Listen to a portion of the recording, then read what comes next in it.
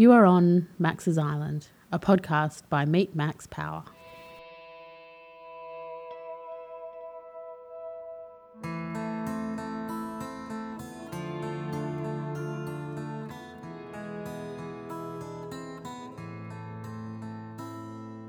On Max's Island podcast, you'll hear the lived experiences of people who choose to live life a little differently. It might be a story of when they took time out and dared to do something crazy. Perhaps they made a decision to leave it all behind and follow their dreams. Or maybe they just stopped listening to what other people thought and did what was right for them. This experience becomes a story that is part of them and one that you need to hear. So, now that you're on Max's Island, listen to the wisdom in these stories and you too will be inspired to do what you have always wanted to do. No one's an island, but sometimes it's good to pretend. Go for a hike, your burdens just on the back. Walk on the beach, imagine you're sailing away. Yeah, no one's an island, but sometimes. With me on Max's Island today is Natalia Hodgins. Hi Natalia, welcome to the island. Thank you very much for having me, Tony. It's a pleasure to be here. Natalia, all our guests, when they come to the island, we give them the opportunity to tell that story, that point in time where they did something for themselves, really followed that dream, left the world behind, did something that they really wanted to, or just life got in the way. Do you have a time when you did something that you'd always dreamt of? Oh, absolutely. I do have a time where I made a dream come true. And it was when I just turned 30 and I moved to New York City to work for the Australian consulate. And that had been a dream for a long time to work overseas, or particularly New York? Oh, particularly New York. So New York had been my dream since I was a teenager. And, you know, like so many people, I grew up watching TV shows and movies set in the city. And it was probably the number one thing on my bucket list. And a lot of people knew that about me. They were like, oh, yes, you know, Natalia, you know, she wants to go and live in New York. That's her thing. And had you been there before on holidays? Oh, yeah. So. Okay. So you knew it well. Oh, yes. So every chance I got, I tried to get over there. You know, and it's quite a trek from Perth where we live. So that was no mean feat. So by the time I'd moved, I'd visited there 3 times. Yeah. So you knew your way around. You knew the vibe. Yeah, I that knew New York exactly vibe. where I wanted to live. What time of the year did you go over? I moved over in March, so perfect timing in terms of the weather. It was, you know, they were just coming out of winter and heading into that steaming hot New York summer. And yeah, I mean, I think it's really rare for a dream that you've built up over so many years to meet your expectations. But that's exactly what happened with me in New York. Like, I had this amazing dream about living in this magical city. And then when I got there, it was even better than I had imagined it would be. It was just amazing. And I had this fantastic job. You know, I got to work with people I really admired. I met people like Julia Gillard and Malcolm Turnbull. So I was absolutely living the dream and loving it. And you were living in Manhattan? Yes. So I managed to find a beautiful share apartment in Soho through friends of friends. So I was very lucky. You know, I moved to that city, packed up my bags, moved by myself, city of 9 million people, and I knew no one. But I met some amazing people really quickly and, yeah, managed to score an apartment in Soho. So. And where was the Australian consul? The Australian consulate is right in the heart of New York, the middle of Midtown. And just to paint a bit of a picture, if you work for the Australian consulate, you will end up sitting in their lunchroom, which faces directly across from the Empire State Building. So you sit there eating your lunch, staring at the Empire State. And if you walk to the other end of the building, you've got a beautiful view of the Chrysler Building, which is across the road. So, you know, you're just surrounded by New York icons. And did you get a chance to really absorb New York life? Oh, I did. I squeezed as much as I possibly could out of my time in New York. I'm a bit of a arts and culture fanatic, so every chance I got, I was at the theatre, I was seeing musicals, I was seeing live music, and there every night of the week in New York, there's just like a million things to do and 20 million events. And, I just took advantage of it. I went to the opening of an envelope, basically.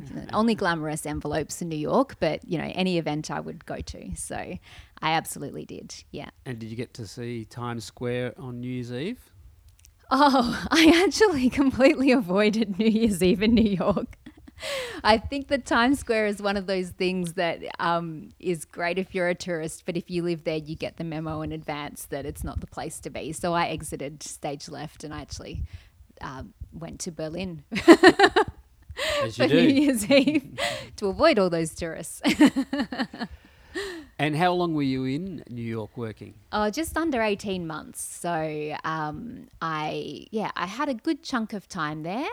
And I had some really incredible experiences. I remember going along to a movie premiere once. So it was Lion, the movie that was filmed in Australia with Dev Patel, and snagged an invite to that through my job at the consulate. And just stuff that you'd never even dream of. So, found myself standing next to Nicole Kidman and Bill Clinton sitting in the aisle across from me and just sitting there going, what even is this life that I've landed in? It was surreal. It was really surreal. Yeah. And did you spend a lot of your time around Australians through the consulate, or? Yes, I did. Yeah. So the saving grace was that I lived in a multicultural house. And when I say that, I mean I lived with an American and a Briton. So I did get to meet some lovely Americans through my housemates, but I did spend a huge amount of time with the Australian community in New York because of my job. And that was great. I mean, the thing about that is that a city like New York is filled with interesting people with a story. You're in the business of storytelling. And I think through my job, I got to tell a lot of those stories, people who were doing, Australians who were doing really incredible work in New York. I got to meet them and talk to them. And part of my job was to share their stories. So it was really a dream come true. Yeah, dream gig. And why did it finish in New York? Well, not by choice. Certainly not by choice. So the dream for me turned into a nightmare. I caught a virus and I was exposed to toxic mold. And that combination of things triggered an illness in me. I got sick and I just didn't get better. Had you been ill before? Had you had, during your childhood, teenage years, ever suffered with any diseases or any issues? No, I was perfectly healthy.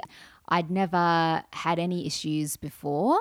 So it really just came out of the blue. And for me, it was really confusing and scary. I started to have all these strange symptoms that I couldn't quite put together. It was really like I just got sick and didn't get better. I kept expecting things to resolve, like 1 week, 2 weeks later, 3 weeks later, and it was like I got the flu and just never recovered from it. I remember sitting on the subway riding into work a couple of weeks after this had all started happening, and I had a panic attack because it was 9 a.m. in the morning and I felt completely exhausted already, even though I'd just gotten up after sleeping for like 8 hours. And, I was so short of breath that I could hardly breathe. So it was a really scary time and I didn't know what was going on. You hear lots of stories around the American medical environment. How did you navigate that? Look, I don't think it was anything specific about the American medical environment that was a challenge for me. I did what any other person would do and took myself off to the GP, and they referred me on to a specialist, and they did a whole bunch of tests on me, and the test results came back and they said, look, there's nothing wrong. We've run all these tests. Absolutely nothing wrong with you. Here's the proof you're perfectly healthy. And I sat there and said, well, that's not right. Like, your tests aren't correct because I am explaining to you what's happening to me physically in my body. And they said, no, you're just anxious. You're a perfectly healthy young woman. This is all in your head. You're just being, anxious about it. And that was the first time that I'd had my lived experience of something that was happening to me that I was very clear on and very sure of, just dismissed out of hand by healthcare professionals. And I didn't know it at the time, but it would happen to me again and again, both in America and in Australia once I moved home. So over an 18-month period of trying to find out what was happening to my health, I would see over 30 different doctors and medical practitioners. And I'd see, GPs and specialists. And then I ended up with naturopaths and other alternative practitioners. And either my experience of what was happening to my body would be denied and dismissed, or it was like they just had no understanding of what was actually happening to me, and so they couldn't help me. And that was equal parts terrifying and infuriating, the being dismissed part. It was really scary. So you're in New York. You've got this illness that the medical fraternity is saying, it's okay, you're going to get over it, you'll be fine. You've got this sense that things aren't fine. That must have felt you must have felt very vulnerable to be in that space, not knowing what to do.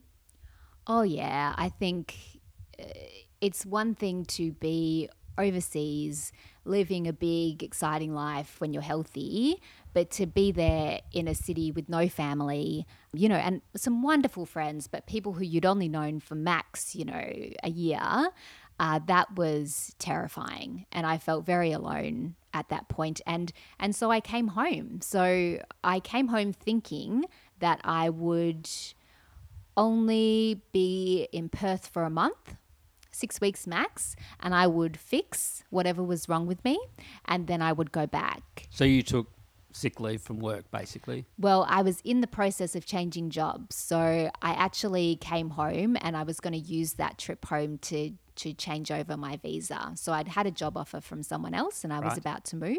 And I came home and thought, I'll get my visa, I'll fix whatever's happening, and I'll be back there in a hot second. But that didn't happen. So why did that not happen? My health just kept deteriorating. So this is while you're in Australia? Yeah. Back at home, just rapidly getting worse. And I think the most terrifying thing was how my weight plummeted during this time. So I was 58 kilos when I was healthy, or before I got sick, and I'm 5'7". So that's a pretty normal, healthy weight to be. In the space of 6 months, I lost 20 kilos. I did not have 20 kilos to lose. So at my lowest point, I was 38 kilos, which is skeletal. And it felt like I was going to snap in two. It was a horrible feeling. And what were the doctors saying about that massive weight loss? Look, the doctor narrative changed as I lost weight. So up to the point where I was about, 42, 43 kilos, it was all about it being in my head and me being anxious and that type of thing. After that point, they started to get scared as well. And so the narrative very much switched to me potentially having an eating disorder or something like that, which wasn't the case at all. Like I have had lots of issues with my gastrointestinal system as part of my disease, but I was always eating, certainly wasn't, starving myself or doing anything on purpose. The weight would just fall off me overnight. At no stage did any doctor or medical professional think they had a solution? No, they didn't. And not one that made any sense to me based on my experience of what was happening to my body. So tests and things, there was no consistency of outcomes? No. I mean, At the time, it just blew my mind that I could be that sick and no one could help me. I now know a lot more about how our medical system and healthcare systems are broken in certain ways. And when I say that, I know that there are many things that they're brilliant at, but what they are not good at is helping people with complex chronic health conditions. And I think there's very little awareness of that. And given we live in such a rich and lucky country, I think it's really sad that we allow people to fall through that gap the way that I did. You know, there's no safety net for those people when they need help the most. Did you feel that they were listening to you? Look, eventually I found an integrative doctor who was able to stabilize my health. And that's probably the first time I felt really heard when I was working with that doctor. He couldn't fix me, but he helped me to stabilize some of my symptoms. And after a period of working with him, I did gain back 10 kilos, which was amazing. But to put that in perspective, it took, 18 months to 2 years, and it took me spending $100,000 of my own money out of pocket to get to that point where someone was able to help me, which is, that's just, that's insane. So you're talking 2 years since you came back from the US. Yeah, all of 2017 and all of 2018 were a complete nightmare. The dream of living in New York must have seemed like a fairy tale from a bygone era. Absolutely. That's a very good description of how it felt. It felt, I think as well, because New York had always been my dream and it was so wonderful for me when I went there.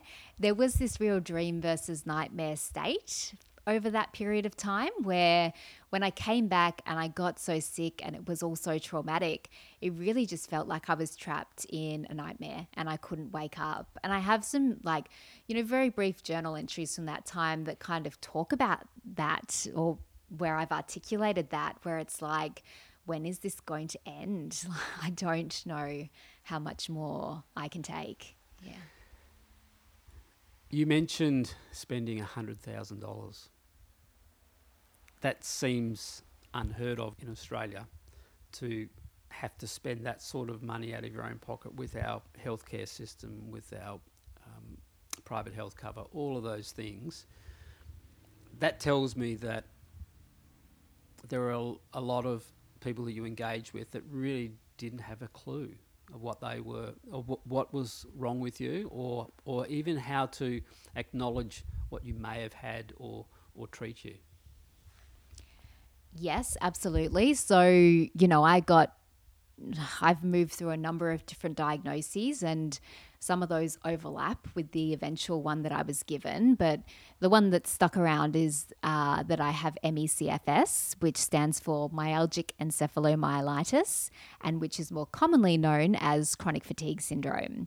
So that's a complex and disabling illness that has a really bad reputation because of its name. It's got a really bad brand problem, and it is really poorly understood by the medical community. There's a lot of stigma and bias surrounding it. It's had a really tainted history. And so, our doctors don't learn very much about it in medical school. Very little is invested into it from a research perspective. There is no diagnostic marker, so it's very much a diagnosis by exclusion. There's no test for it, and there are no treatment options. So they didn't know what was happening to me because they don't know much at all about this disease. So was a lot of the expenditure tests to determine what it wasn't then? Yeah, and also a lot of the expenditure was just, once something happens, once you're in a position where you are in that complex, chronically ill space where you're really sick and the regular avenues that you as a human being expect will help you aren't helping you. So, we grow up and we learn that when you get sick, you go to the doctor gives you something and they make you better. If you get really sick, you go to hospital and they will make you better. when you get really sick and you go and see those people and you figure out pretty quickly that they have no idea what's going on with you, you start to look more broadly than that. And that leads you to functional doctors, doctors overseas who are charging $500 an hour type thing because they can, and because they're based in cities like the US where that is acceptable. And you just don't have any choice. Like, one of those doctors did help me. So do I regret spending that money? No, but I wish I hadn't had to. I wish that medicine knew more about what was happening to me so that they could help me. I'm really interested to understand, when you went to New York, you're there on an adventure, looking forward, but there are lots of unknowns, but you're embracing those as part of that adventure and with a positive mindset. 18 months later, you're in a similar situation that you don't know, but you can't plan, you can't explore, you can't aspire to do things. You're just trying to find solutions. That must have been unbelievably frustrating, to go from one environment where there's this blue sky, anything can happen, to this very narrow focus of saying, I need to find out just something. Yeah, so I think that's, it's a good juxtaposition, and it's a interesting comment, because it was certainly like that for me. It felt like that. It felt like there was this big mystery that was stopping me from living my life, and I had to solve it. And so it was very much a search for answers, and it did consume me. I mean, what else are you going to do when something like that is happening to you? There is nothing else to do but to consume yourself with trying to solve the problem. And I'm a very determined person, and I did apply myself in a similar way. I was like, we are going to crack this to an extent. And I was, through, pure grit and determination, I did find people eventually who were able to stabilize me. I don't know what happens if you don't have the means to do that. I don't know what happens if you don't have perhaps the problem-solving mindset to do that. I don't know what happens to you then. I don't even want to think about it, really. But yeah, it went from feeling like the world was my oyster to feeling like, to just feeling black and bleak. And it was hugely traumatizing time, incredibly challenging, and it's taken a lot of work for me personally to process all of that and to move forward from it and to start thinking about a future. And was it contributing to other medical conditions? Were you having secondary problems? Yes, but nothing major, like nothing that was, yes, absolutely.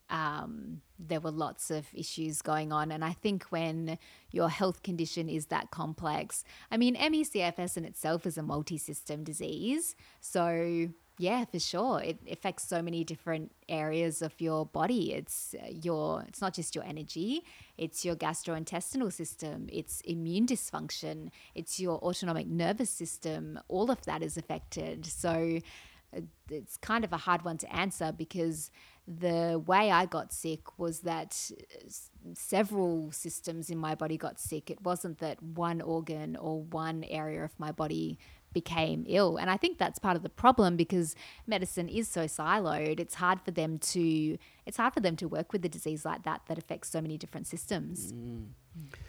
And what about mentally?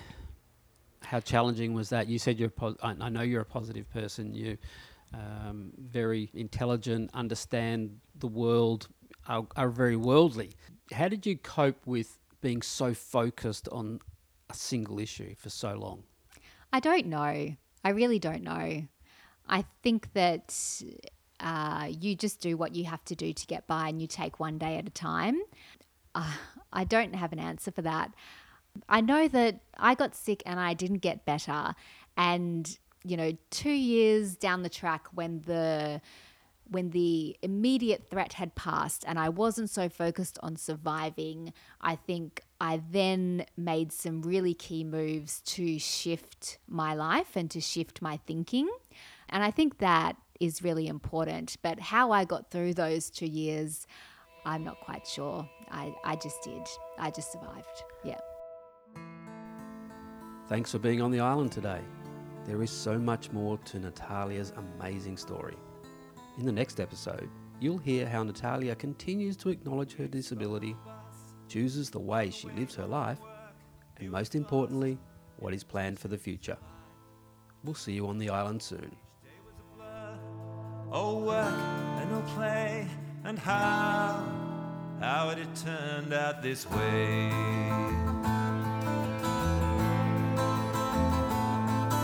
He told me his plan, a short-term escape, 5 weeks on the Bibbleman track.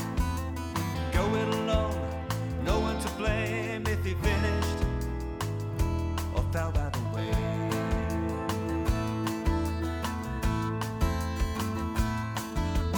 No one's an island, but sometimes it's good to pretend.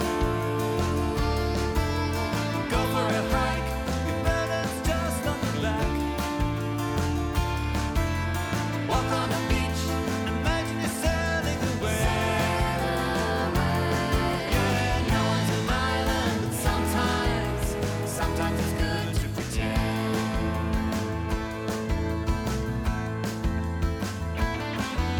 Much later we met, he told me his turn as much as mere words can convey. Step after step, day after day, and deep in the zone he was drawn. No one's an island, but sometimes it's good to pretend. Go for a hike, your burden's just on your back. Walk on the beach, imagine you're sailing away. Yeah, no one's an island, but sometimes it's good to pretend.